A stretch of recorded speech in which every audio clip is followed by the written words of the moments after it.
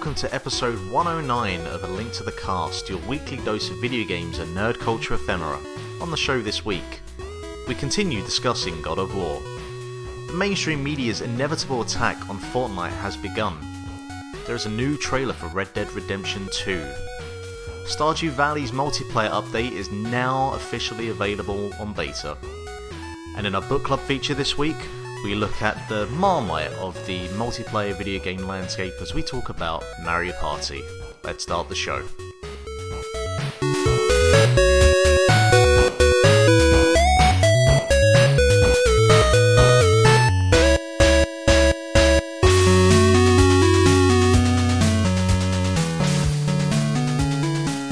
This is A Link to the Cast. I am your party host again this week. I am Mark Robinson.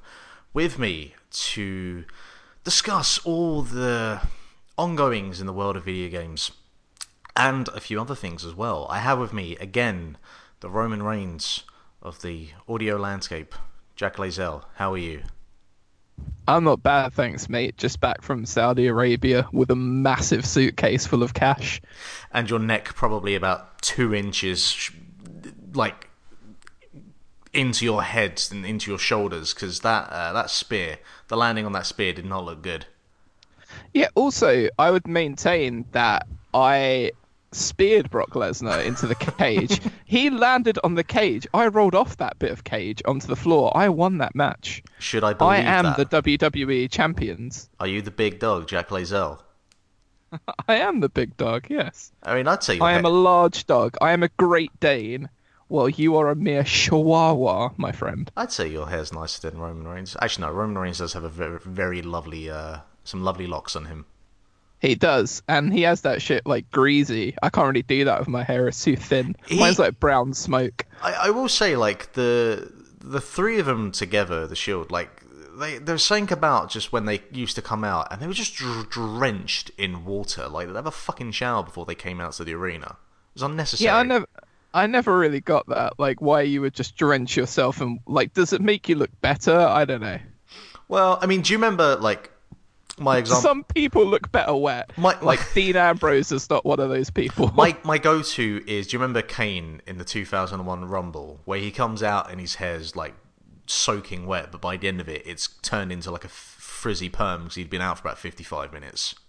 What? Yeah, and he looked like Kevin Keegan in a mask. Yeah, pretty much. Yeah, fair enough. Oh, football references. Right, let's talk about it.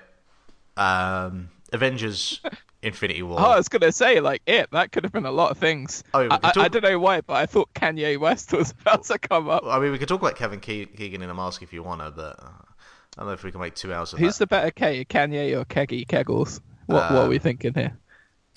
I mean, Keegan... Who'd you rather have a beer with, Keegan or Kanye? I was going to say, was it Kevin Keegan's? Was it Kevin Keegan or Terry Venables that took us? It was Euro '96. That was Terry Venables. It was Venables, yeah. When was Keegan? Was he before or after?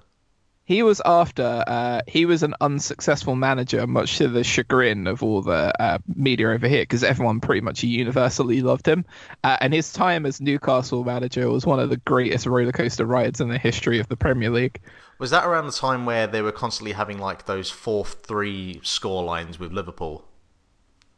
Yeah, it's kind of a myth, but that 4-3, there were 2 4-3s with Liverpool back-to-back seasons, and yeah, he was manager for the one where they really collapsed. But they were the guys that blew the biggest lead in the history of the league. They were 12 points clear of Alex Ferguson's Man U, and they blew it. And Keegan had a spectacular rant.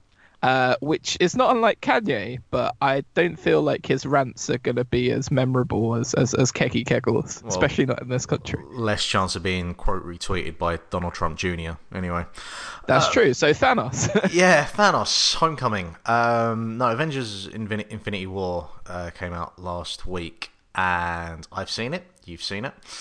I figured we'd talk a little bit about it. I'm sure at some point you'll do a Popcorn Social with Dave, but... There is a Popcorn Social 3.5 being dropped very soon. Oh, really? Which will cover the entire MCU.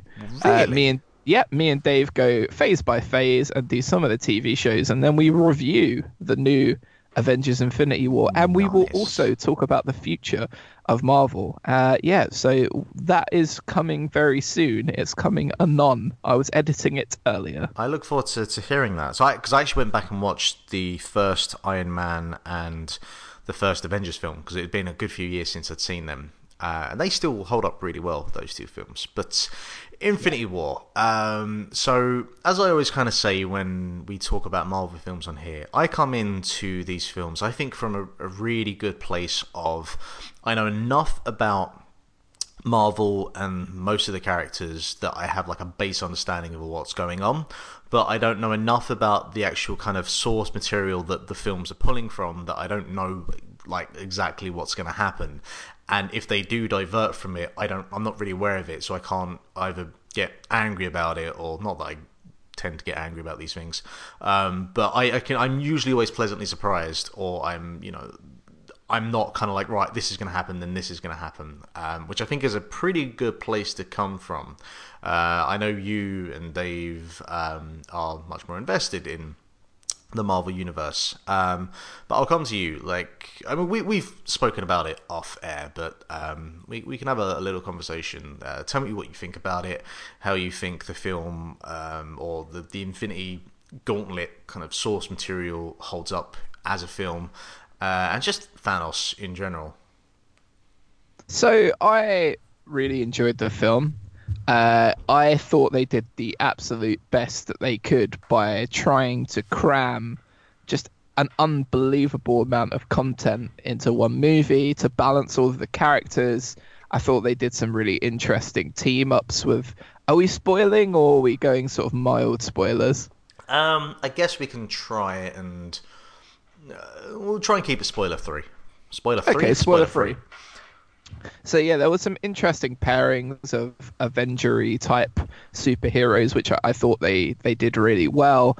I thought they handled Thanos exceptionally well. Like within the first 5 minutes of the movie, there is a little fight that Thanos is involved in against somebody that's very, very powerful, and they instantly set their stall out to just show you unbelievably strong this guy is. And at that stage, he only has the one Infinity Stone as well.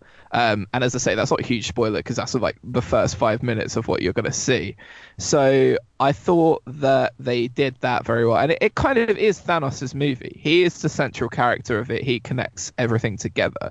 And it's kind of a blend of two comic book stories, which is the Thanos Quest and the Infinity Gauntlet 6-part series by Jim Starlin, and they kind of finish around the early stages of the Infinity Gauntlet in the movie with what they've done up to that point.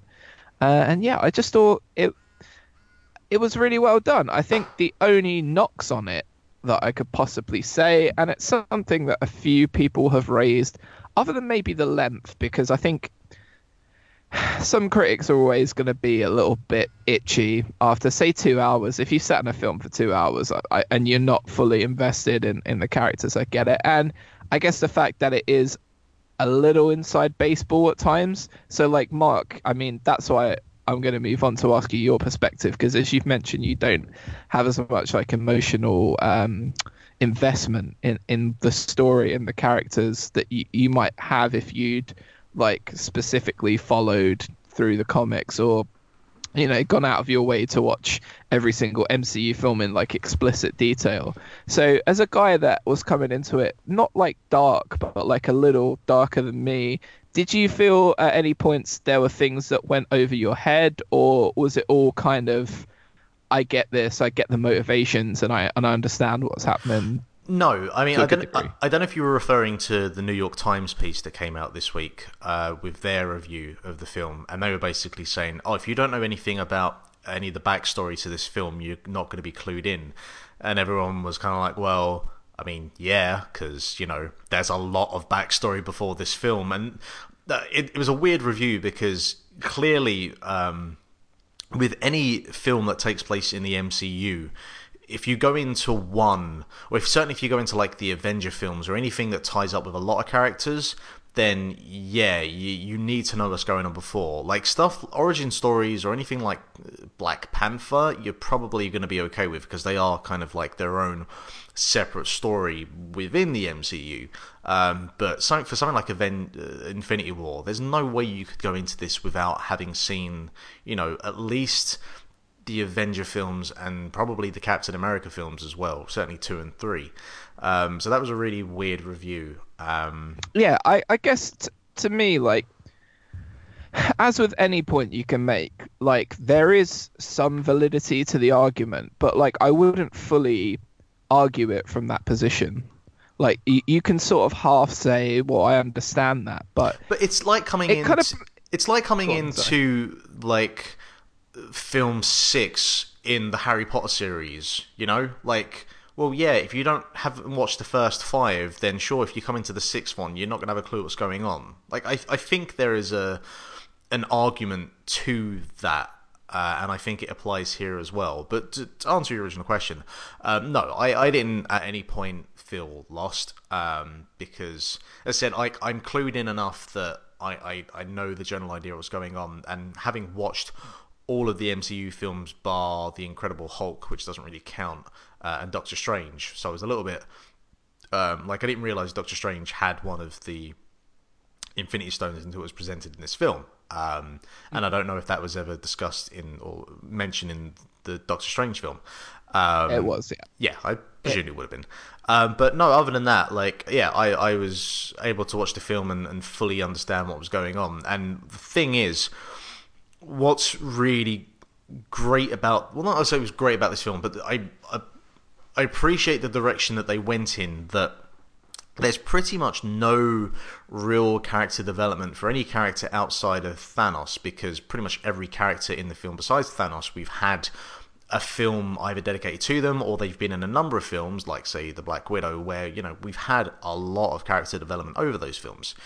So this was the time where you could give all of that a bit of a backseat and just say, hey, look, we've seen hints of Thanos through these films. Let's now just kind of go full on, right, let's talk about him and what his motivations are, and give a little bit more kind of depth to his character. And I think they do a tremendous job with that in ways he was Sting in the rafters, right? Like, yeah. It's this guy waiting to come down for all this time, and then when he does, like, it didn't disappoint. Yeah, and like the thing is, and the kind of main complaint that you'll get across most people when talking about the MCU films is that the villains are either not fleshed out enough, or they just don't get enough time before they're already killed off. And the thing about Thanos is that obviously he is, the big villain we've been waiting for, but they give him this whole film basically to really, like, not only talk about what his motivations are, but make him, like, he's so absolute in his motivations and feels so justified in it that it makes him that much more compelling, in a kind of genocidal maniac sort of way. And he just, I think Josh Brolin did a fantastic job with him. He's fantastic. Yeah. And I think that he was a real treat. That, I was expecting obviously to see a lot more of Thanos, but there was so much more to him than I was expecting. My only real, the only real thing that I don't have a problem with or complain about, but like, there wasn't enough of the times when you have the groups of the superheroes that are together. Like, there were some really enjoyable interactions between a number of them, and I just, I got a kick out of it, and I would have happily enjoyed a lot more of that. But I mean, the film was 2.5 hours long as it is, and you can't fit any more into it. But no, I really enjoyed it. I really enjoyed the ending and how they approached that. Yeah.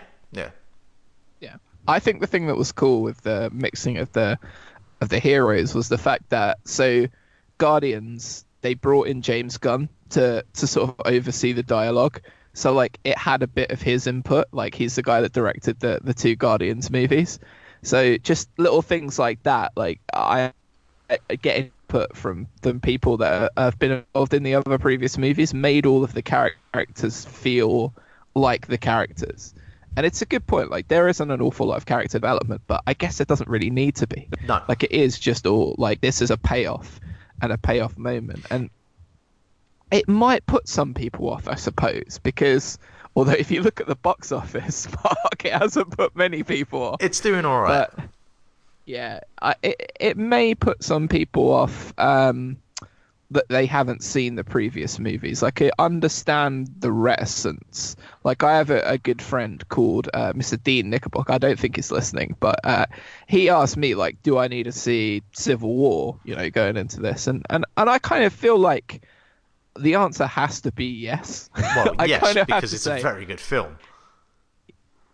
Yeah, it's a great film. Exactly. It's 2.5 hours long, but you buy into it. But it is integral. Like, the opening 15 minutes or so of the film all kind of comes off of the back of Civil War. Yeah. Like, so I think it's a spectacularly well-made film. It's one of the most ambitious things I've ever seen. I don't think there's many times where a cast of people like this will be brought together.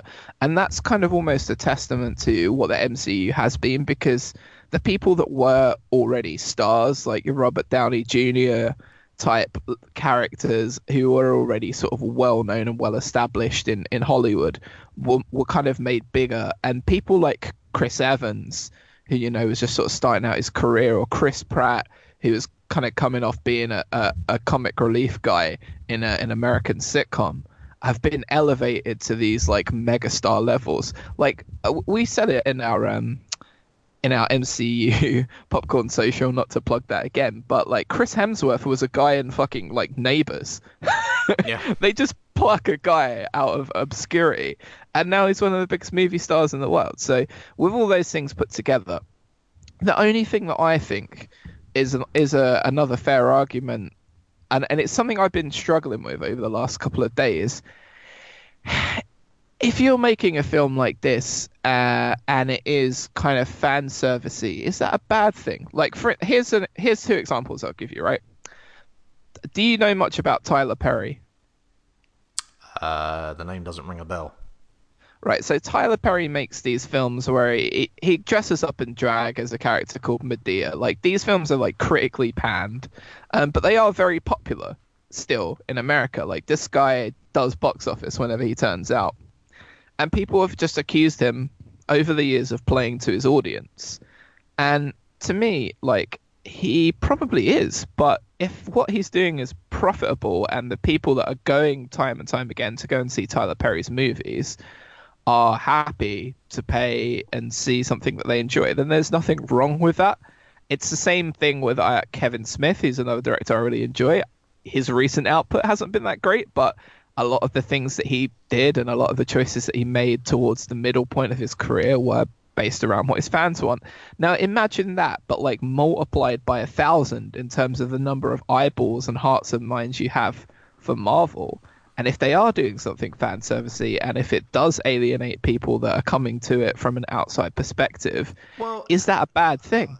Here's the thing. And I'm not sure the video game industry does stuff like this all the time. Fan service is the right term. Like, if you are talking about, say, Star Wars: The Force Awakens, there are elements of that film which you would call fan service, but this is, drawing from an original script that's been created, from scratch by a comic that was written like 25 years ago.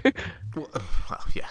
But with this, most of these films, and you can correct me if I'm wrong, but most of these films are all at some point drawing inspiration from a particular series of Marvel comics or a particular story or whatever. So I'm not really sure fan service is the right term to use, though I do kind of see where you're coming from. But is it a bad thing to play to an audience? No, of course not. Try and win over the hearts and minds of everybody? No, but But even with that said, I wouldn't. Even if you want to say that these films are to some degree of fan service, the simple fact is they're very well made films, and of course, yeah. Instead of because this is the big difference between, like Batman versus Superman and the Avengers films, is the characters are infinitely more interesting because of the way they're presented, and B, the films are just a lot more enjoyable to watch, partially because of point A.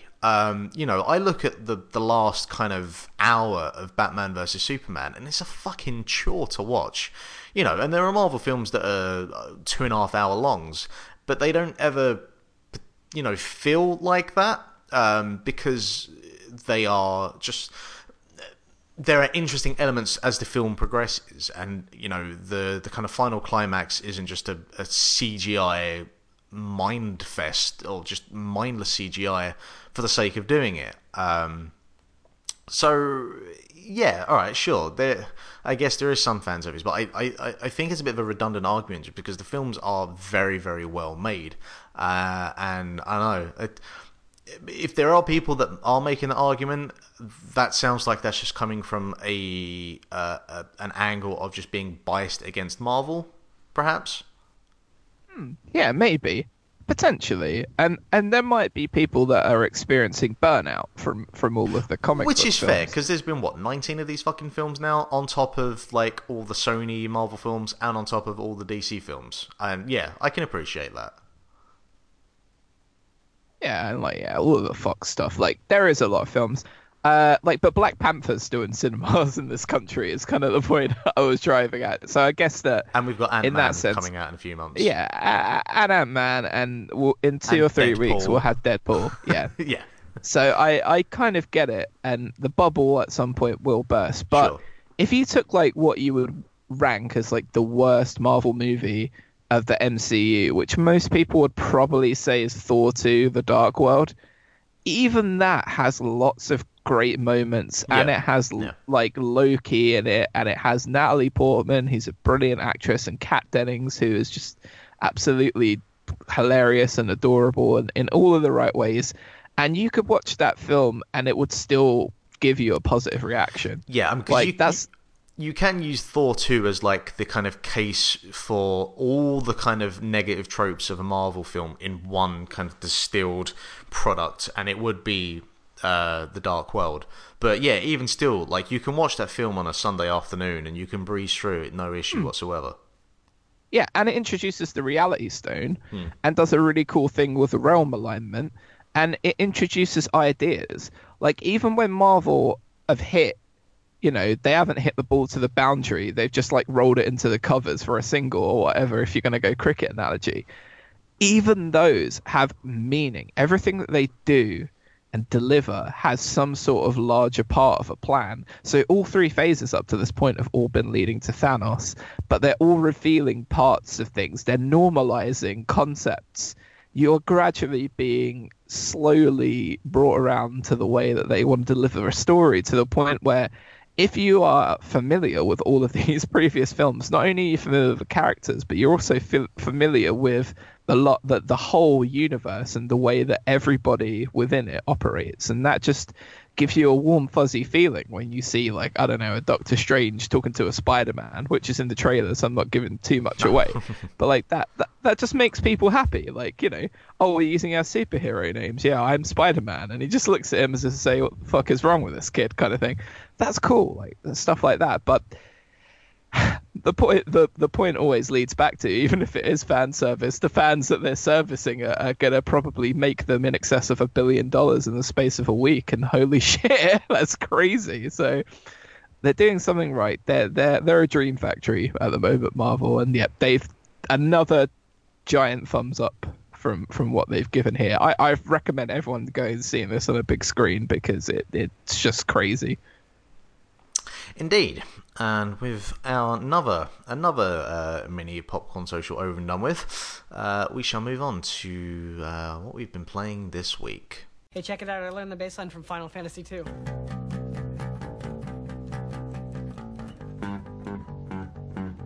Scott, you are the salt of the earth. Oh, thanks. I meant scum of the earth. Thanks. Jack, no surprises probably from either of us, but we have been playing more of God of War.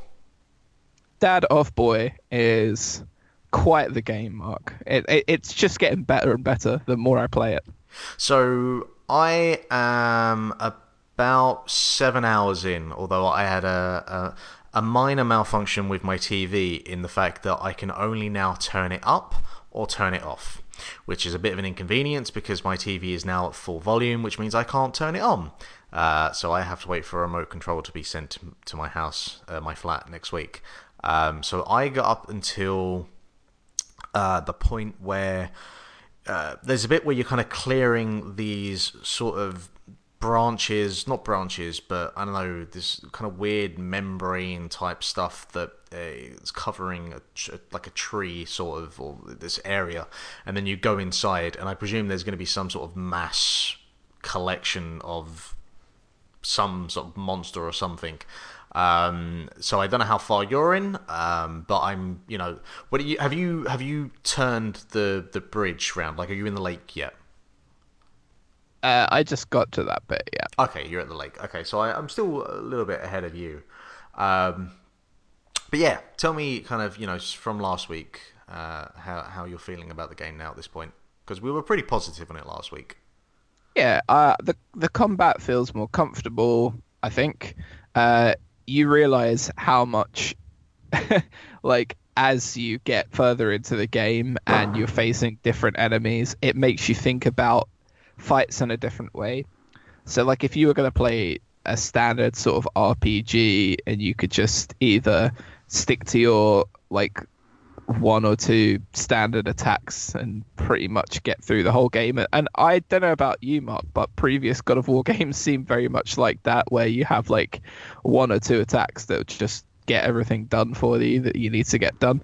I'm still not at that point, I don't think. Maybe as you get deeper in the game, you get more stuff and then you get like one crazy attack. But yeah, I think it's cool. I've got like a few abilities that I've unlocked and different attacks. I'm enjoying the way that you level up your gear, your armor and stuff. Like once you unlock Brock, and you can go to him and finally all those pieces of hack silver that you've been getting from like amphoras and like chests and stuff, like it makes sense now.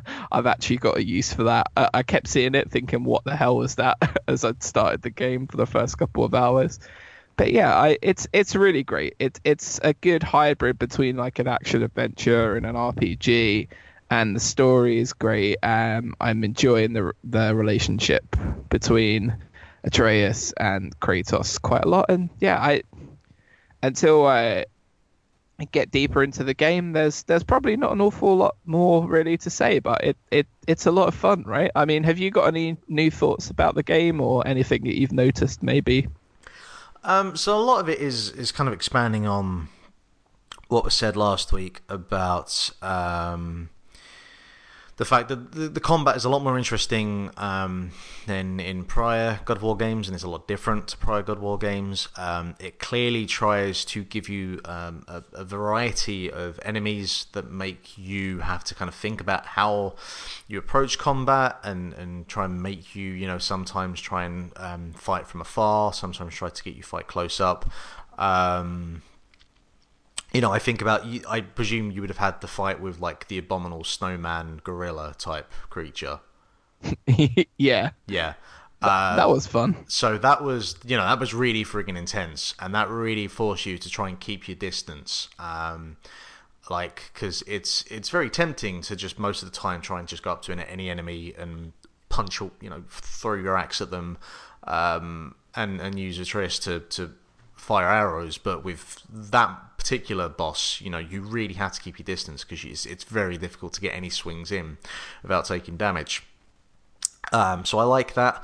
I'm enjoying just going around the environment. It's up until the point I am at, and even still to the point I'm at now, it is kind of linear to a degree, but the way I've always been doing it is the boy will go off in one direction, so I'll just naturally presume that that's the right way to go, so I'm going to go in another direction and see what I find, and usually I'll find whatever trinkets are lying around to improve my abilities and whatever. I'm still not particularly fond of, and this is the complaint I made last week about kind of modern game design tropes, about your hand is forced to find all of these trinkets and upgrades because the game has an upgrade system, and I don't know, it feels too I much. feel like it doesn't do a good job of explaining the significance of the first time you find them. Like games don't put as much effort in. Like, say like you collect something and you've got a character in your party, they might go, "What's that?" Like, it's easy like for Atreus to ask you kind of what's going on, and you're like, "Oh, I just found like the ravens, for instance. Have you found any ravens yet?" Yeah, yeah. Yeah, and he'd be like, "What's that?" And he'd be like, "Oh, there's a bunch of them around, and here's why, and here's what they do if I collect them, blah blah blah." It doesn't do a good job explaining the significance to me. Yeah, I think my problem is that this is an action game. It's not an RPG game. So I want to be, moving and being a part of the action. I don't want to be spending times in menus and selecting what rune I want to use or what armor I want to use. That's just not what I want out of a game like this. But I know why it's in there. I like that though. It's a hybrid though, don't you think? It is definitely a hybrid. It's definitely a hybrid, but a lot of games do this anyway now, and I know it's a preferential thing, and that's fine. But I think it's just because I enjoy doing the combat and the action so much that I don't want to be wasting time doing other stuff. But whatever. You definitely see more of where I am now of Kratos. At points showing a different side to him, and I imagine that's going to be the crux of the story, is that and the development of his character, which doesn't really come as a surprise, so I wouldn't really call that a spoiler. I like all the additional characters. So you've now met at least one of the what the hell's his name? Was it Brock? I think it's Brock. Brock. Yeah. BROK. Yeah. So he's a laugh. And I've enjoyed his dialogue, and I've enjoyed kind of Kratos interacting with anyone else, basically, because Kratos is a surly prick, and that immediately bounces off of any other character.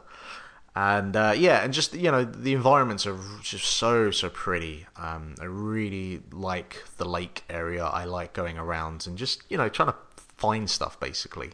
I'm still not like gonna sit here and say it's definitely the best game on the PS4. It's definitely one of the best games of all time. But I am enjoying it. I want to play it more. I'm annoyed that I can't play it more. Which means that next week I'm probably going to have more to talk about, or maybe I won't, depending on when my remote gets delivered. I want to sit down and play more of it, and hopefully, I don't know if Dave will be back next week, but I definitely want to get his impressions as well and find out what he's thinking about it. Because a lot of people have finished it now, and I want to get to that stage just because I want to know. I genuinely want to know like what the story is, because one thing that I'm still not really sure about is kind of what the general motivation is, because we're just okay, we need to leave because some people are after us, but we're going up to the mountain to spread the mother's ashes. Haven't really got a lot more than that at the moment. That's just kind of where we're at.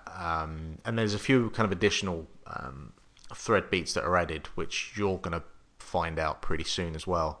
So there's a little bit kind of lacking in that area. But, I mean, this feels like it's got a bit of length to it in terms of the total game time. So I'm not too worried about that yet. Yeah, that's pretty much it. Yeah, that's kind of how I feel.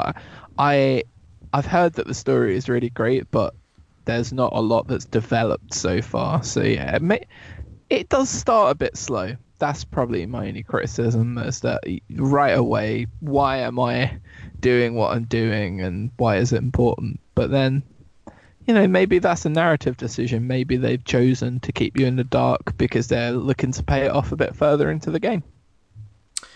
Yeah. And with that, if we have nothing more, you got anything else you've been playing? Anything else to discuss? Nothing new. Okay. I bought Overcooked the other week, and at some point I'll probably talk about that, but I want to play more of that as well. Waiting for Donkey Kong Freeze. Yeah. Well, I mean, I can buy that, but then finding the time to play it. But yeah, that's definitely on my radar as well. Maybe that'll be the game where I finally break my Switch in half. And Yakuza 6 as well. Yeah. I need to start has kind of been pushed back past God of War, and again, I feel guilty. I do feel guilty. I would really like to be playing Yakuza 6. One at a time. One at a time. Okay, I just want to see Naito as a mob boss. Is that too much to ask? Yeah, I keep forgetting that all the New Japan lads are in it, and that kind of makes me want to play it as well. But I don't know if I can jump in at 6 and just, play it blind from there. Play 0, buy Kiwami 2 when it comes out in a couple of months. You'll get it. Sure. And with that, it's time to now discuss the news. News on the march!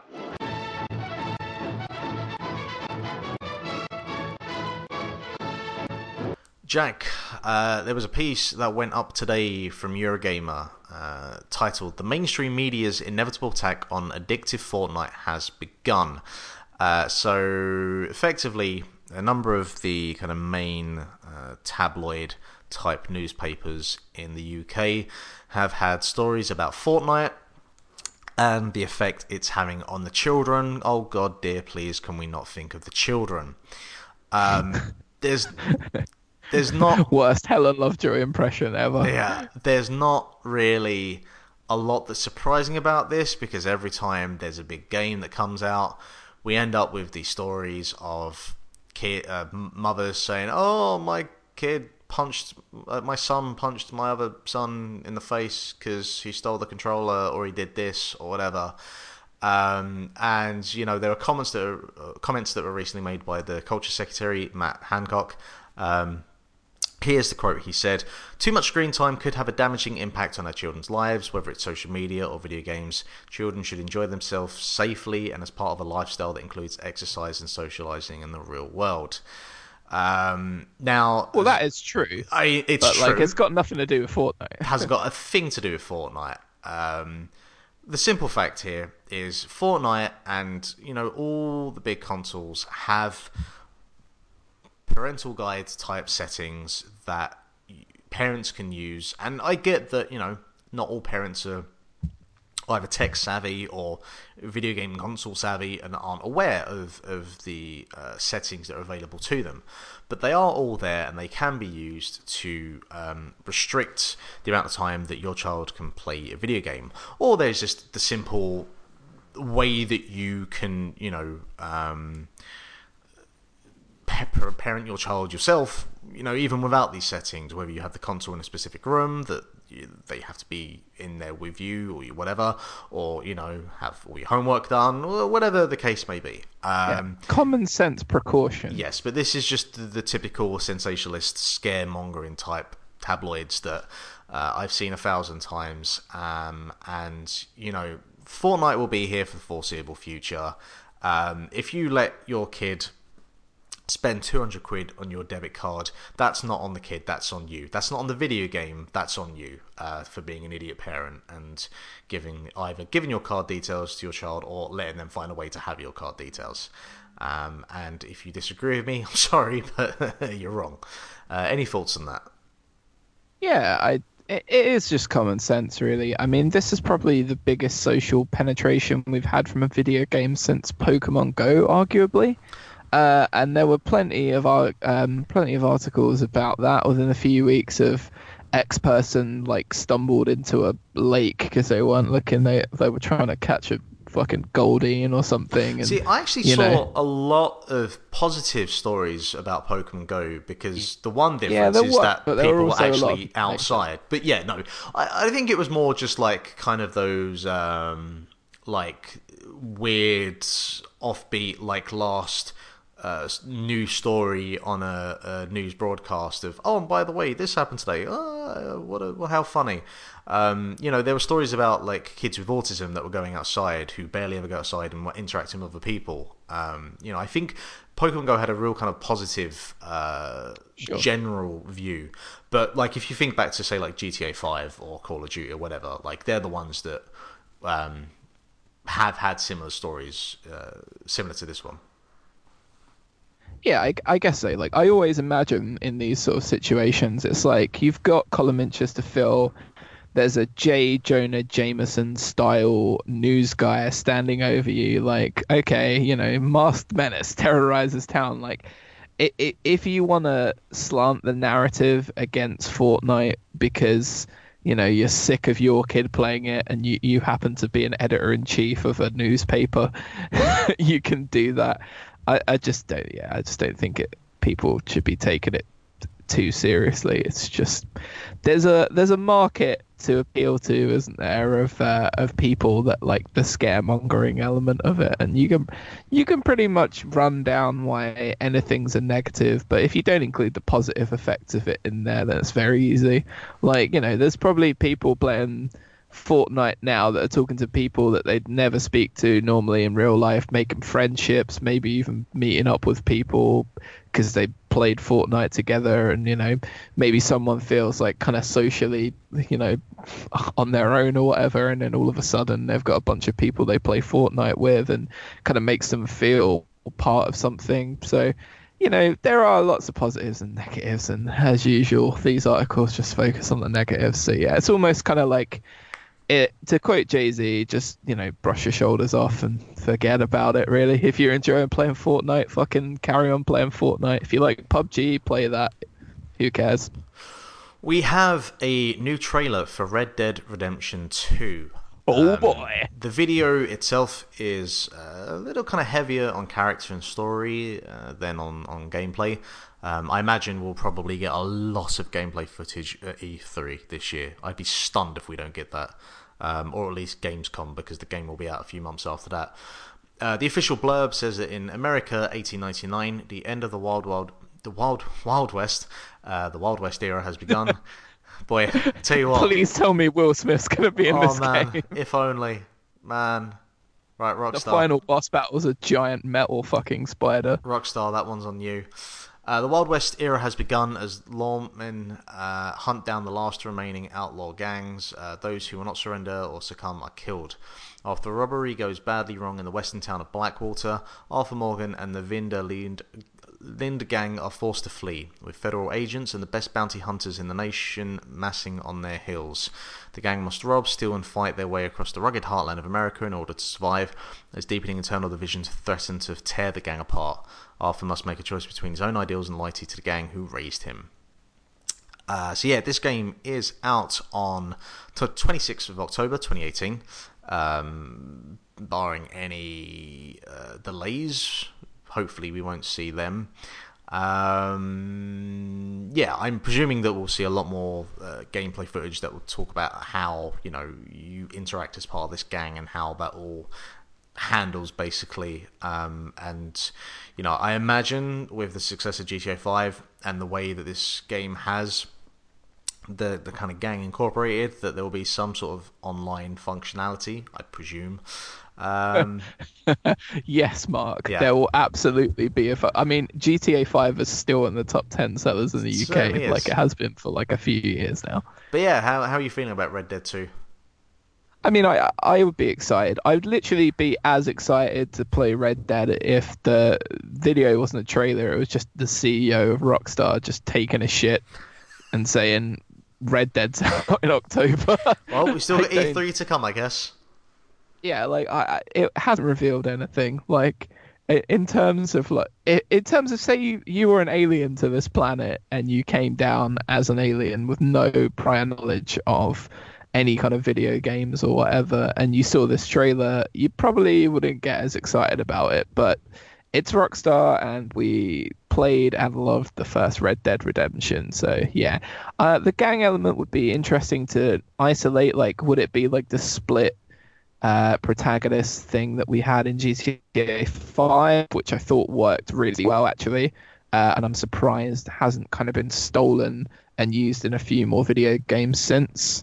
So yeah, it's gonna be great. I look at it, it looks beautiful. Yes, there's no gameplay footage, but we'll wait on that, and it's not out till October. That's quite a long way away. That's a good 5 more months now. All I will say is, after GTA 5, I personally felt that I enjoyed GTA 5, but I was done with that format for that open world game that Rockstar have been doing effectively since GTA 3.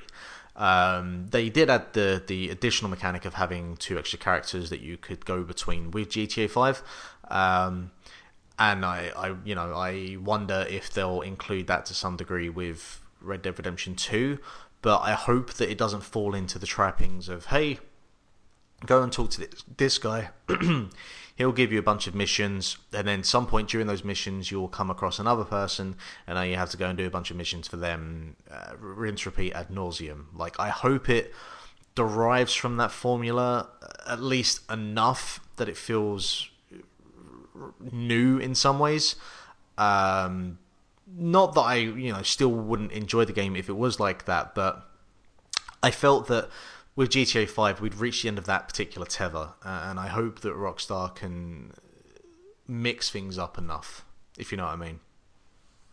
Yeah, but it's obviously still going to have an element to that. Of course it will, of course. Yeah.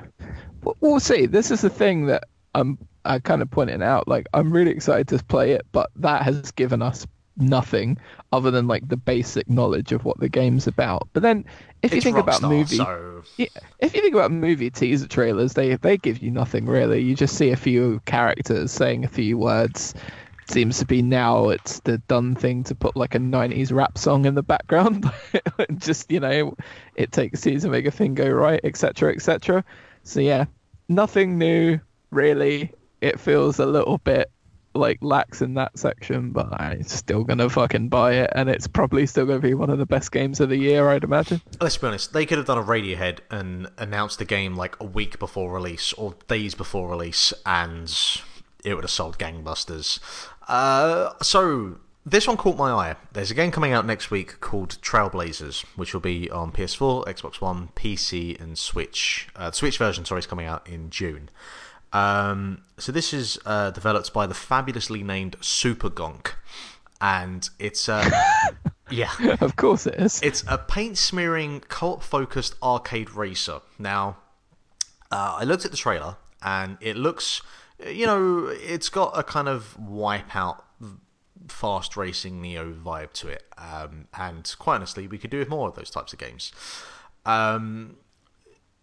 Having a look at the way it kind of plays, it's a 3v3 kind of co-op racer, and the idea is that you can lay like a paint trail, and then your kind of the fellow people in your team can use that paint trail to get a speed boost, basically. And it looks, I don't know, like I'd never thought of the idea of doing a kind of Wipeout type of game, but doing it as a team racer. So it's kind of like, it's basically like Splatoon, but on, well, not wheels, but in a hover car, basically. I'd recommend checking it out. It looks really interesting. It gives you basically like it's a gameplay trailer, and it kind of explains what that kind of core mechanic is. And yeah, it looks really, really cool. And because we still have any idea of when we'll get Virtual Console and if we'll get a F-Zero game on the Switch, I'd recommend people go and have a look at this, basically. Episode 1 Pod Racer would be nice as well from the N64. Yeah, well... Can't see the riots pulling that one up. No. Stardew Valley's multiplayer update is now available in public beta on PC. Steam only currently, and GOG in the next few days. Update 1.3, as the new multiplayer-focused patch is known, there's been internal testing and QA for several months now. Well, I mean, the multiplayer aspect of Stardew Valley has been discussed far back as before the actual game was ever released. It's quite amazing how long this has been going on for now. Before you hoist hose and dive on in, however, there are a couple of things that you'll need to know and do. First, be aware that beta is currently only available on Steam. It kind of goes through the description for what you need to do. You can look on Eurogamer, they have an article about it, and it'll explain, how you can jump in, basically. Publisher Chucklefish notes that you'll be able to use your existing farm in the beta, but only once you've kitted it out for multiplayer action. However, it strongly advises that you make a copy of your existing save beforehand, just in case, given that this is still a beta and all. You'll find full details on how to do this over in the latest Stardew Valley blog post. I am really curious to see what this is going to look like. As mentioned, this has been rumored or the details or the announcement that we'd have multiplayer goes back forever in Stardew Valley. Switch players are going to get the update first, which excites me because that's where I'm playing Stardew Valley now. And I've played through the game in 3 different settings now, and put over 100 hours into each of them. So I don't feel like there's a lot more left for me to do. So the concept of having multiplayer excites me a lot. I can't remember, you have Stardew Valley. I have it. I haven't played it much though. Kind of because you and Dave have warned me that it will eat my life. Like, you've actually both scared me off getting into it, really. Damn it. Well, I mean, you should just let it consume your life. I mean, it's a wonderful, wonderful game. I'm really, really curious to see how multiplayer is going to... Like, is it going to turn Stardew Valley into an MMO? Because that would be amazing. From looking at what they say... or is it going to make it like Farmville? Well, yeah. I doubt it. Chucklefish cautions that multiplayer sessions work a little differently to solo mode. So there are certain things you'll need to be aware of. For instance, in order to sleep and progress the next day, every online player must be in their bed and must confirm the dialogue option once it appears.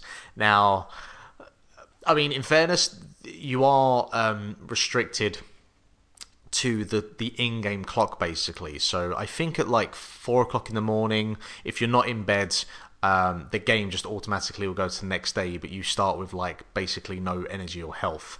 So at some point every player will be in bed, so you won't have players like on FIFA when someone pauses the game for did they change that where you can only pause the game now for a certain amount of minutes or amount of times? Yeah, you only get like it starts a countdown basically. Yeah. So there won't be any trolls just staying out for hours upon hours doing whatever. Additionally, certain features and functions are shared across players, while others remain separate. Your farm, money, and world updates are shared, for instance, while skills, NPC, relationships, and inventories are all separate. Although an offline player's inventory can be accessed through the cabin chest of drawers if you need something from them in a pinch. So, aside all that as well, there's some single-player editions, including the mysterious Nautical Fair that creator Eric Bowen has been teasing at various intervals over the last couple of months. So, yeah, I'm really, really excited to see what that looks like, and I can't wait to jump in and see what it looks like, because, I didn't have no time as it is to do anything. Yeah, I'm very interested to see what they do with it as well, because if ever there was a game that I looked at and thought it didn't necessarily need a multiplayer mode, it probably would have been Stardew Valley. But hey, that's what creativity is all about. Like, this guy's vision, like he created it, and it's gone on to be really one of the biggest success stories of recent times for indie games that I can think of. So good luck to him, and can't wait to see what happens with it. Yeah, it's been like the big golden carrot that players have been waiting for a long time. Some of them have been ruder in their approach to discussing how much they look forward to it, but it's finally... That's just humans. It is. Anyway, PUBG dev confirms arrest of 15 hack developers as anti-cheat efforts continue. So arrests? Indeed, yeah. So you could be arrested for cheating at a game. Well, let's see what it says. Developer Bluehole has confirmed that 15 people suspected of developing hacking and cheating software have been arrested as part of an ongoing investigation with multiple partners and judicial authorities in China. So there's the key word there, China. As you know... Not really a word, more of a pronoun, but yep. You know what I mean. As you all know by now, Bluehole wrote in a recent post on Steam, "We've been doing everything possible to root out cheating from PUBG. The ultimate goal is to create an environment for players that is completely safe from hackers and cheaters. To this end, we've upgraded our security measures, improved our anti-cheat solutions, and recently even added a new anti-cheat solution on top of all of that. In the meantime, we've been continuously gathering information on hack developers and sellers, and have been working extensively with multiple partners and authorities to bring these people to justice." Now, this... Yeah. So, it says here, what does it say? So the suspects, I don't know if it's these or others, have been fined around $5.1 million, about £3.7 million, and others are still being investigated. Bluehole added that malicious code, including Trojan horse software, was included in some of these programs and was used to steal user information. So, Okay, fine. yeah. Yeah, I mean, if somebody's trying to backhole into someone's like credit card or whatever, then yeah, fair enough. But I mean, come on, like if somebody just wants to be all powerful on a video game, just ban them. Do not arrest them. But yeah, I can only go with the information that you've given me here, Mark. But think about this as a staggering statistic. Since January alone, PUBG have banned over 1 million players. Which is just insane. I mean, they've sold about 30 million copies on PC. I wouldn't sniff at that. But that's a ridiculous number. And so I work, within custom support on video games, and this is something that I look at on a daily basis, which is players that use hacking software and cheats and whatever. And we have we handle bans and suspensions for this kind of stuff, but we don't look at anywhere near the kind of numbers that PUBG are working with, and I can't even imagine what their support system looks like for getting reports of this nature. I struggle to comprehend, thinking about the numbers that I know and the numbers they must be seeing, whether it's player reports or whatever systems they have in place. So that's kind of eye-watering, just kind of staggering. But the fact that they are going out of their way to ban over 1 million players shows they are very proactive within this. Yeah, I guess it's a credibility thing as well, because absolutely, if you've got Fortnite, which is basically doing what you did but more popularly, then you're gonna do your best to think right, we need to guarantee people a stable experience. So if banning all of the cheat type characters as violently and quickly as possible is the way they're going to go, then yeah, fair play to them. But I'm on their side on this one. I'm not on their side about them chasing down nonsense things about other games that are trying to do similar things. But yeah, it's like moderations or alterations on a theme. They seem to be chasing after little details. Wasn't it they had a saucepan in their game, and they were having to go at another game which is like theirs with a different kind of saucepan in it. That kind of put me off them just a little bit. I mean, Overcooked has a sort of saucepan, so maybe they should go after them. But I wonder... Life has saucepans. I don't want to have to pay PUBG a tenner every time I have pancakes. That's not cool, man.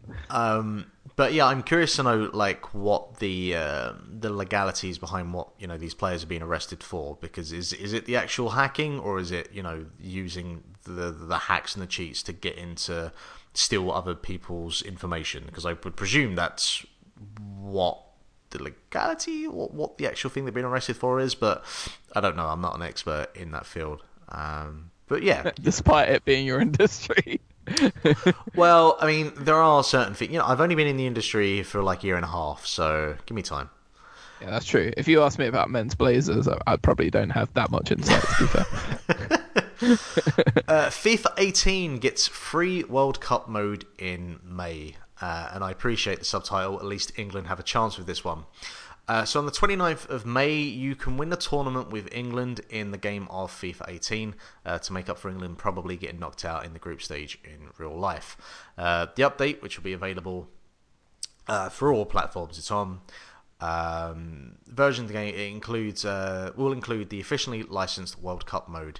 Expect authentic teams, stadiums, kits, badges, the official match ball, and the trophy, and Putin in the stadium. Doesn't sound like EA added an authentic recreation of the inevitable crowd trouble, though. Well done, Eurogamer. Wait, is Putin actually in the game? No, or is this just a joke? That bit was just me. I am so excited if you can win the World Cup and Putin presents the World Cup to your World Cup winning captain, that I'm hyped if that was actually part of it. They got him in for mocap over the weekend. You can play from the group stage to the final in Moscow, including friendlies and online tournament modes. There's a custom tournament mode which lets you use any licensed national team in FIFA 18 to create your own World Cup. All 12 Russian stadiums to be used in the World Cup are in the game. EA said there are cinematic scenes that go on long after the final whistle, which sounds like a bit of a treat. And there's also, surprise, surprise, a FIFA World Cup Ultimate Team mode, which includes revised chemistry system, whatever the fuck that means. I don't even care about any of that. But yeah, so unsurprisingly, there will be an additional Ultimate Team World Cup mode. So yeah, go and spend your money on that, kids. Can I put together, like, do they have, like, legends in this World Cup mode? Like, can I stick Pele up front with Ruud Gullit and have, like, all kind of crazy stuff like that going on? It says in the Ultimate Team mode you'll be able to do that. Some of the most iconic players from the tournament's history, but it doesn't say anything about the actual proper World Cup mode itself. So, surprise, surprise. Oh. But yeah, so that's coming. So if you... And it's free. Like, I remember, say, like, World Cup 2010, they brought out a whole game that you had to buy additionally for, like, full game price. Which, considering the World Cup is on for, like, a month and a half at most, is pretty much a piss take, really. Yeah, and then they have, like, the FIFA 19 will be coming out, like, what, 3 or 4 months afterwards. Like, I remember getting Road to the World Cup 98.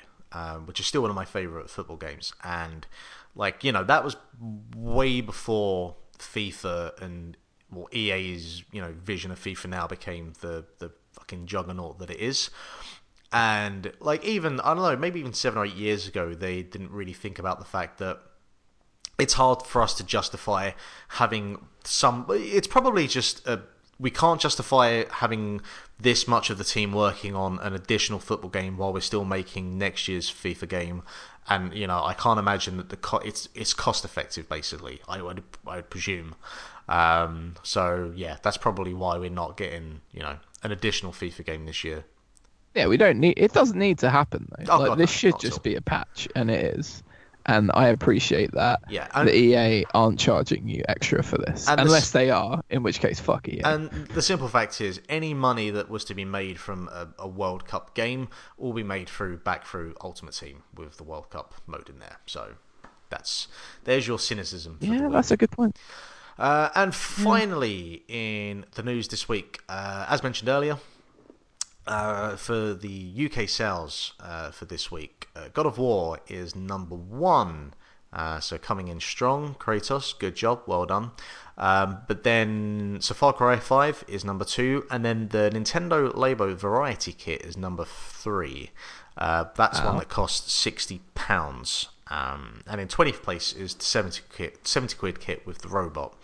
So I think that's still pretty good for what Labo is, because it's a really weird fucking peripheral with cardboard. I wonder if that will be a thing that will do, you know, better at Christmas or sell a lot more at Christmas.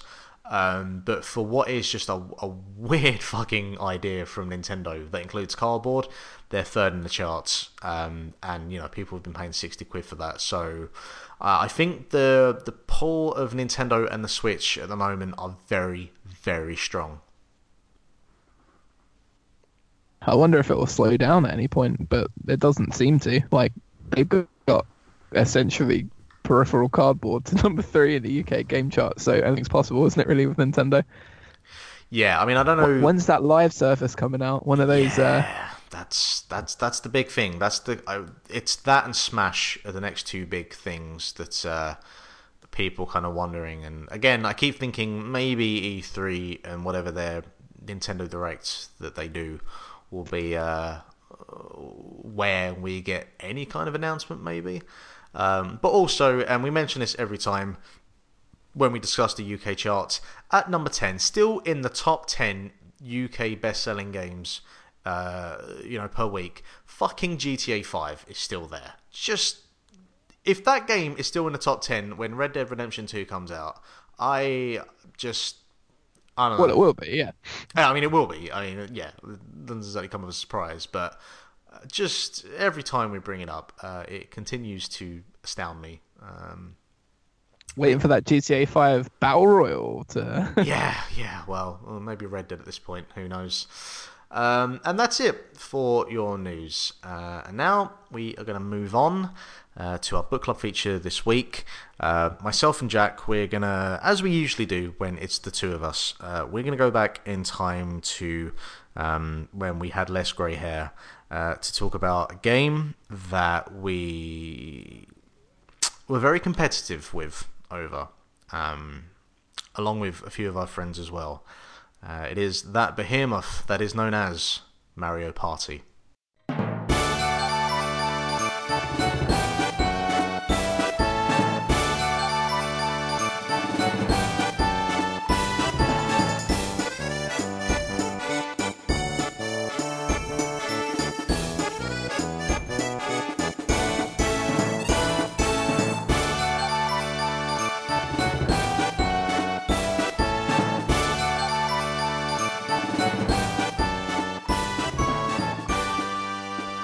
Mario Party is a party video game series featuring characters from the Mario franchise, in which up to 4 local players, or computer-controlled characters, compete in a board game interspersed with minigames.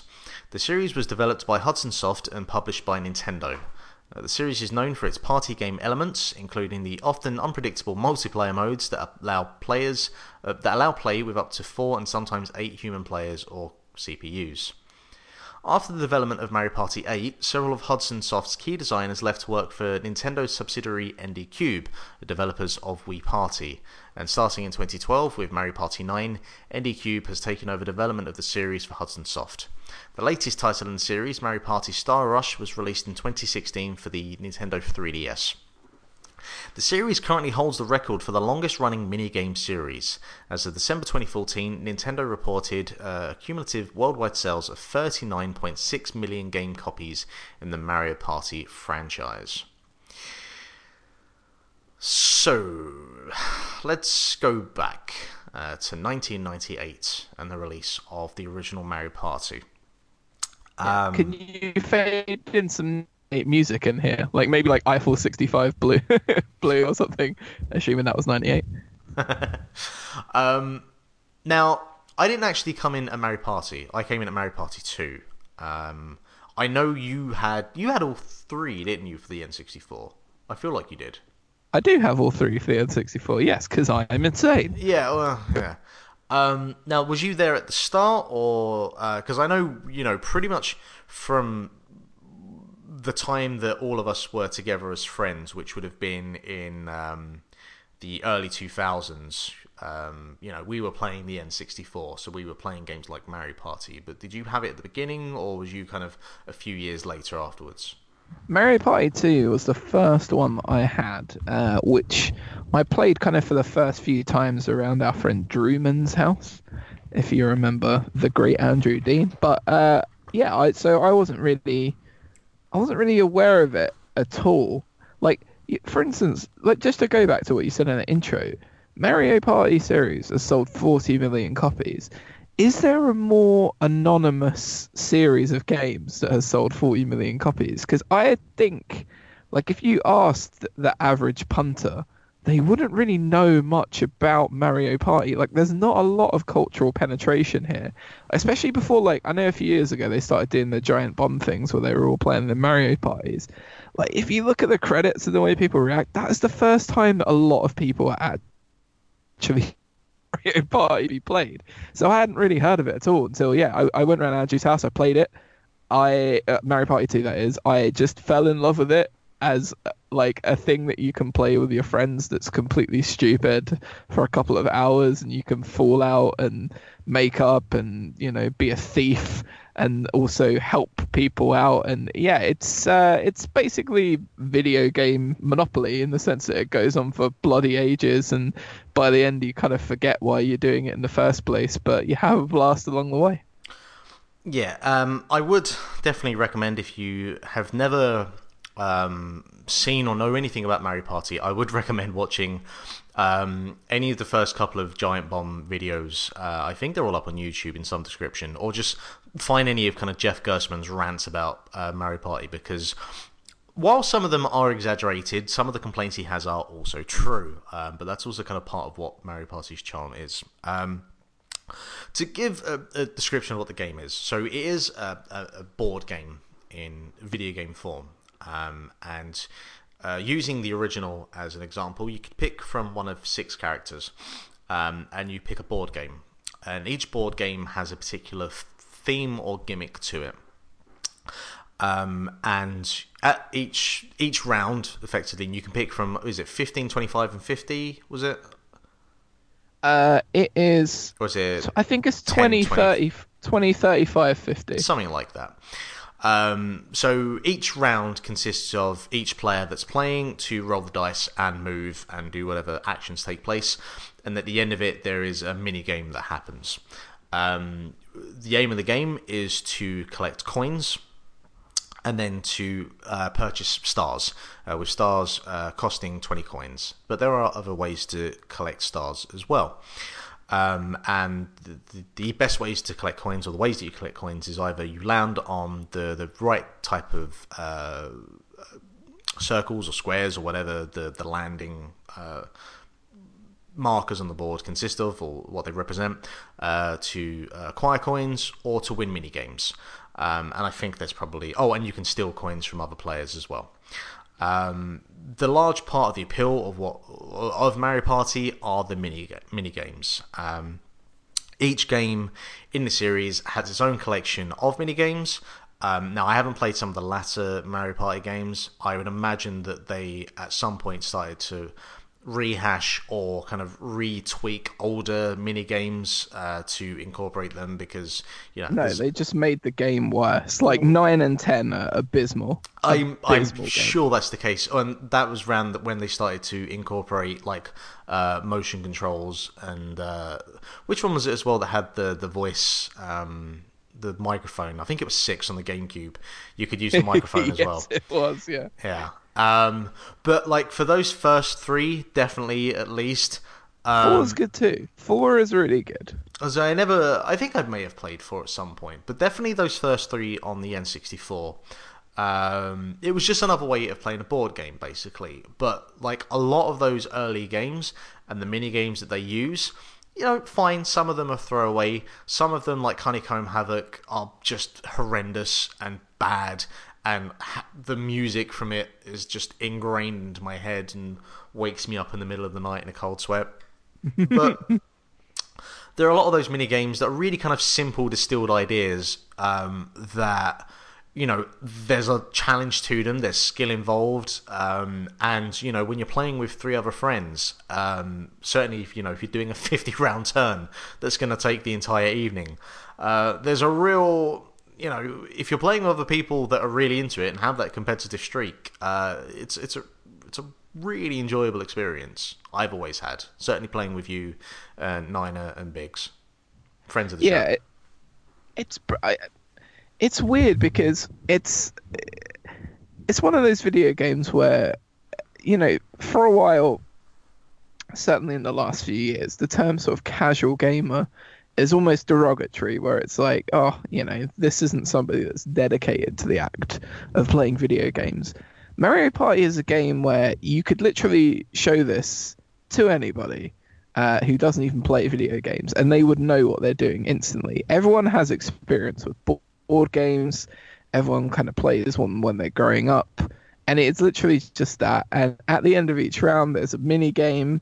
It often involves memorizing 1, maybe 2 buttons. It gives you the option to do a run through. It will give you the controls so that you see your character on the screen and you can do the movement from the game there without actually going into the game even. So it's about as helpful as it can get.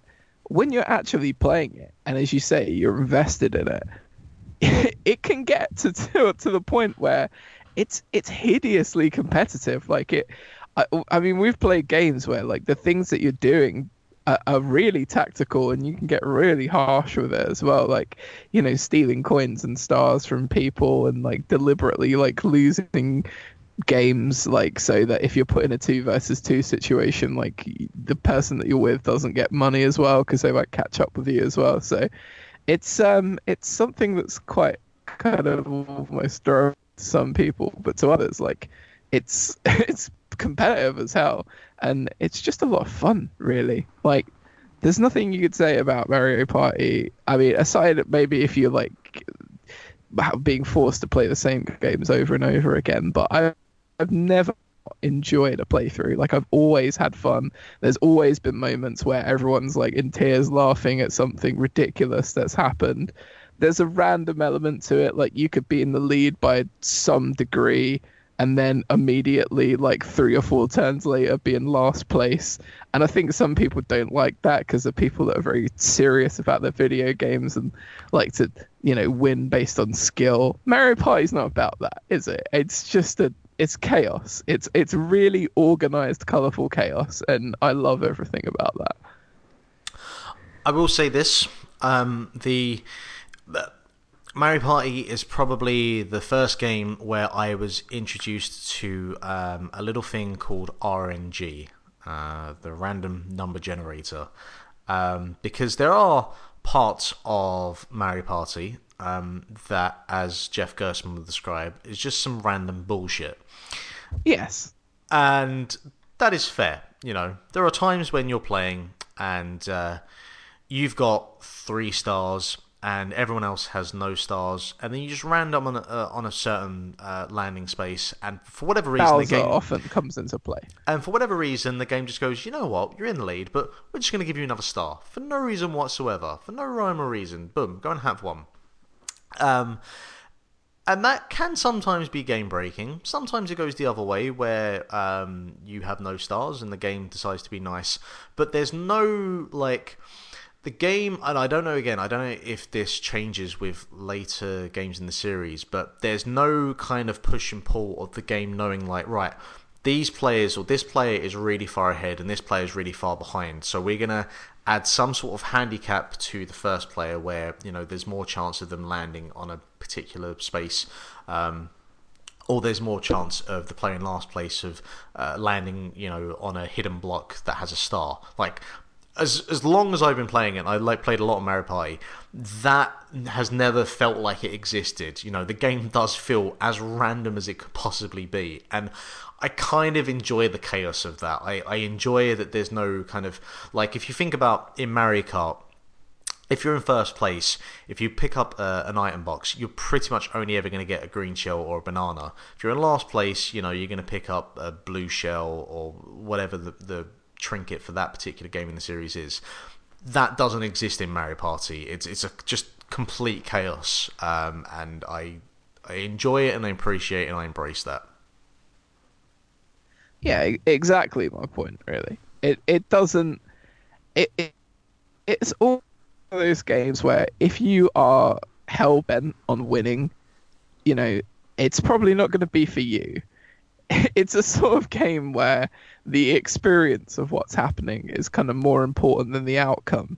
And I think there are some people that would hate it for that reason, which is why it's a little bit Marmite. And there are others who embrace the chaos and just enjoy it for what it is. And a lot of those mini games are really, really fun to play. Like, the mechanics are simple, and there are ones that you can play over and over again and still have an equally good time. There are some that are terrible, but that's the good thing about Mario Party, is that there's such a wide variety of things that you can do that, if you're on a bad RNG spell of getting the same games over and over again, that's going to feel bad. But, you could go 50 turns without playing the same game again, which is cool. Now, my question for you: do you have any any mini games that you remember fondly, or are particular favourites? Mario Party 2, I really like. Everyone's on like a ball, basically. Everyone's on a ball, and you've got a small circular area with cliffs all around it, and you've got to knock your fellow Mario Party competitors off the cliff. I enjoy that. There's a game where everybody has a like remote control car that kind of handles weird, and everyone's got a balloon on their back, and the aim of the game is to pop everyone's balloon in the last person stand tank one. There's like an air hockey one where you have two teams of two that I really like. Any of the like really detailed, and it started in Mario Party 3, like special stages where you've got to do a multitude of tasks to guide each other through it. I really enjoy as well. So yeah, I mean, there's loads. There's like a whole catalog of brilliant things. Nintendo actually released a top 50 Mario Party game for the 3DS at full price, which I didn't buy because it would have just been completely mad because it's not a proper Mario Party game with like the game board and everything. But at some stage, like if that's like kicking around for like a fiver or a tenner or something, I'd definitely pick it up and play it. I think just to see what like the top 50 voted Mario Party maps are. Is there anything that you really enjoy, like any particular mini games? I like the really, really simplistic, just fucking dumb ones where, you know, they were sitting around in the office in the development room for one afternoon and just hashed up an idea in 5 minutes and like, you know what, fuck it, that works. And the one off the top of my head is Shy Guy Says. It's just, right, look, here's Shy Guy, he's got 2 flags, he lifts one, and you make sure that you lift the right one as well. That's it. That's all there is to it. And at some point, Shy Guy starts to be a dick, and he goes to lift up his right hand, and then he'll put his hand down and lift up his left hand. And, you know, pretty much like 9 times out of 10, you'll all get thrown off and all end up losing. The one where you're in a barrel and the chain jump is asleep, and you have to kind of slowly creep towards the exit, and if you don't drop your barrel in time to hide, and he wakes up, he'll go after you. That's assuming Chain Chomp is a he. Sorry, I just presumed his gender.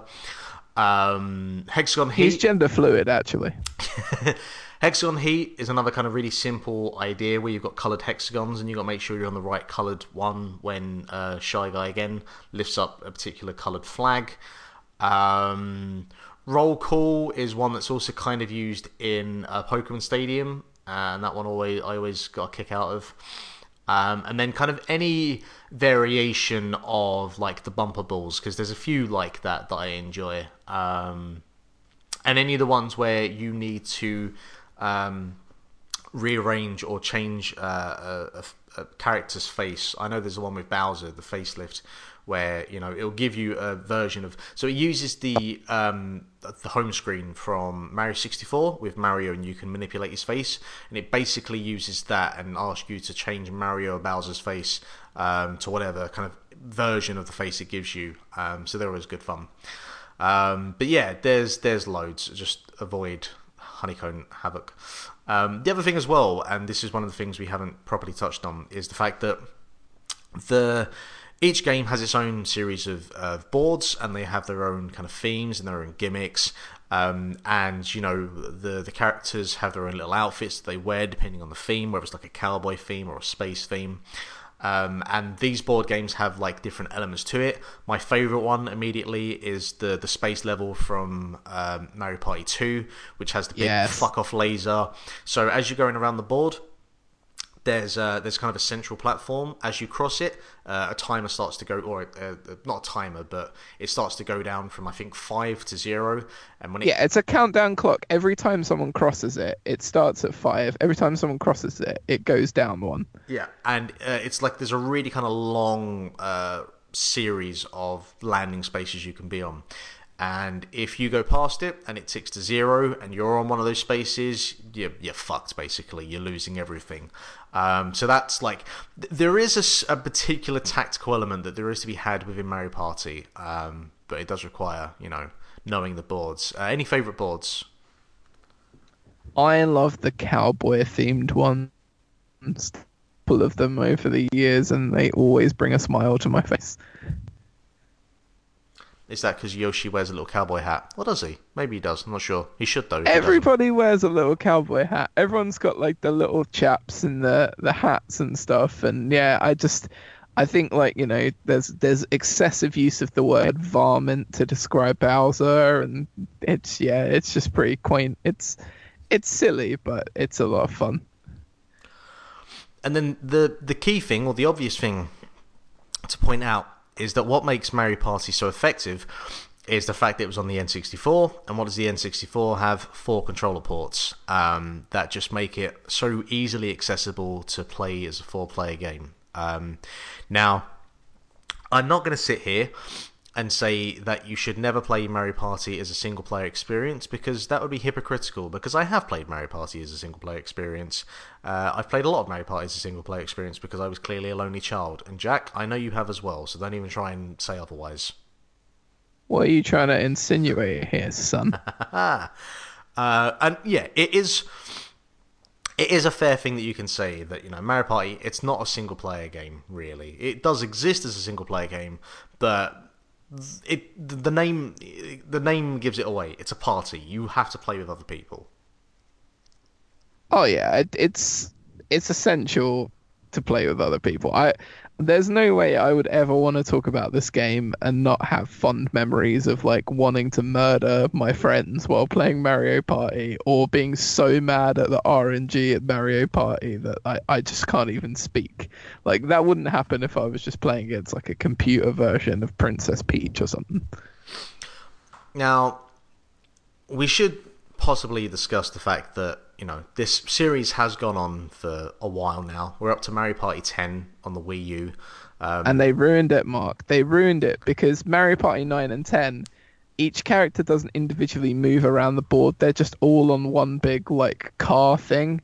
And then occasionally you get to play a mini game. There's no end of turn mini game thing. It's just everyone's on a big car, and that's how it works. And it's awful. Now, I can at least appreciate the fact that, you can only do a thing for so long before you need to change it. And that was clearly what the case was here, and they decided to do that. But sometimes as well, if it ain't broke, don't fix it. And that was obviously what they tried to do as well. Is there any way back for this series? Like, I think about Mario Party on the Switch, as I think about a lot of games on the Switch. And I think about the fact that you already have the 2 Joy-Con controllers, so you've already got 2 controllers that are good to go. And you only need another person who has a Switch. And I know a fair few people these days that have, another Switch. So you can easily get 4 controllers. I think about the fact that possibly the controller isn't the Joy-Con controller on its side isn't the best controller to use for some of these types of games.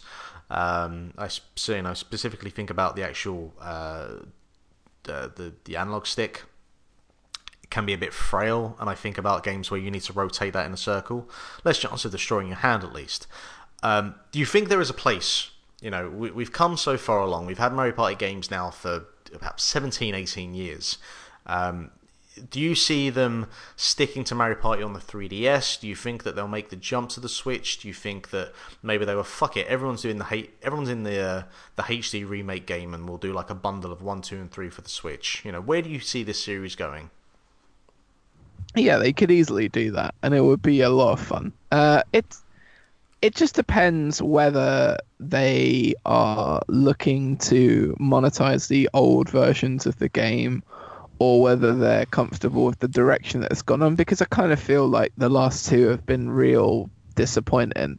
And I hope they listen to the community. I'm sure there is a community of Mario Party enthusiasts, so that if they are going to make an 11 that they put on the Switch, they kind of go back to the old format. And it seems like a no-brainer to have on the Switch. Like, I'd say like the Jackbox Party Pack has sort of perfected the, party-based minigame thing. So if you could have Mario Party that you can go and play online and like the old format with a bunch of people, then that would be a lot of fun. Like, I would love to connect up with you and Dave and say, like, I don't know, Brian or something, and just play like a 4-way Mario Party game on like one of the old school boards. That would be a lot of fun. I just don't know what the demand for it really is. Like, I don't know how the last couple have sold.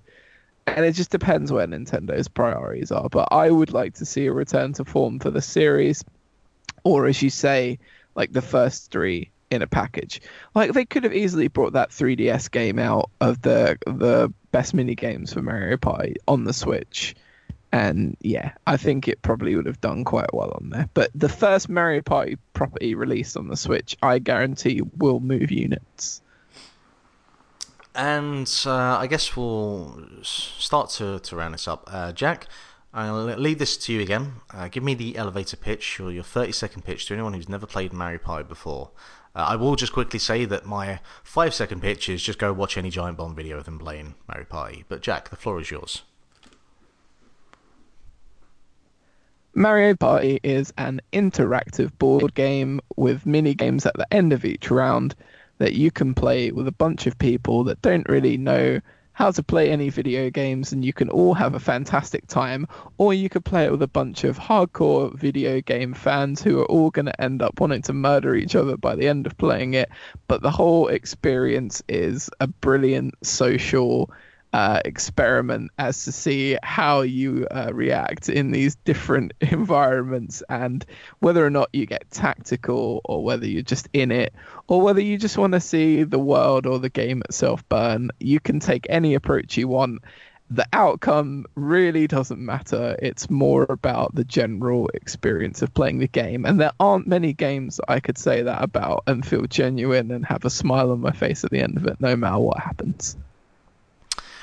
And with that, we're not going to make an announcement for what is played next week. If Dave is back, we'll probably actually do LA Noire, because I know he announced that before he went on his assignment. So we'll leave that and we'll wait and see. But this podcast is available on SoundCloud, iTunes, and most podcast platforms. Just search Link to the Cast. Give us a subscribe, a rating, a review. It all helps. The website is linktothecast.eu. If you want to get in touch, please drop us an email at linktothecast@gmail.com. Social media is facebook.com/linktothecast. And we're on Twitter at linktothecast as well. My name is Mark Robinson. You can follow me at Lithium Project. He is Jack Lazell. You can follow him at Jack Lazell. If games aren't your only interest, we also have a few podcasts for you that are available in the Links to the Cast network podcast feed.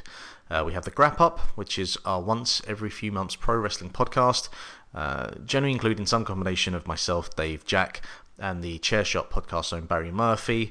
Our most recent show was a huge breakdown of WrestleMania week, as we did a preview for that. So we're still a few weeks away before we do another one of those. Then we also have the Popcorn Social, which is a monthly deep dive into the latest cinema offerings with Jack and Dave. Their last show discussed Pacific Rim Uprising, Game Night, Red Sparrow, Isle of Dogs, The Square, Michael Inside, plus old favourites Trouble the Water and Moneyball. And as Jack has just mentioned at the start of the show, they'll have a kind of 3.5 special coming up, which will look at the MCU. Which I'm really I'm really looking forward to listening to that, actually.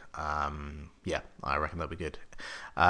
These podcasts, plus our weekly Links to the Cast flagship broadcast, are all available in the same podcast feed. So one subscription to Link to the Cast on your favourite podcast platform will do the trick. And there are many, many, many episodes to go back and listen to, including still our most listened to episode, which was on Batman Arkham Asylum, which at this point has about 1,300 listens. I don't know who the friggin' hell is still listening to that. I still believe it's because it has a picture of Zlatan Ibrahimovic. He is the draw, he is the man. Maybe Zlatan's listening to it just so he can look at his own image. I mean, it wouldn't surprise me in the slightest, to be fair. But yeah, did you see him on talk shows in America? No, I did not. Basically doing the I am Zlatan gimmick. He was a gimmick version of Zlatan, and it was fantastic. Is he almost like a caricature of himself? Is that where we're at with Big Zlats? He's Hulk Hogan, yeah. He is living his gimmick. Anyway, with that, this has been episode 109. Thank you for listening, and we will see you again next week. Ta-ta.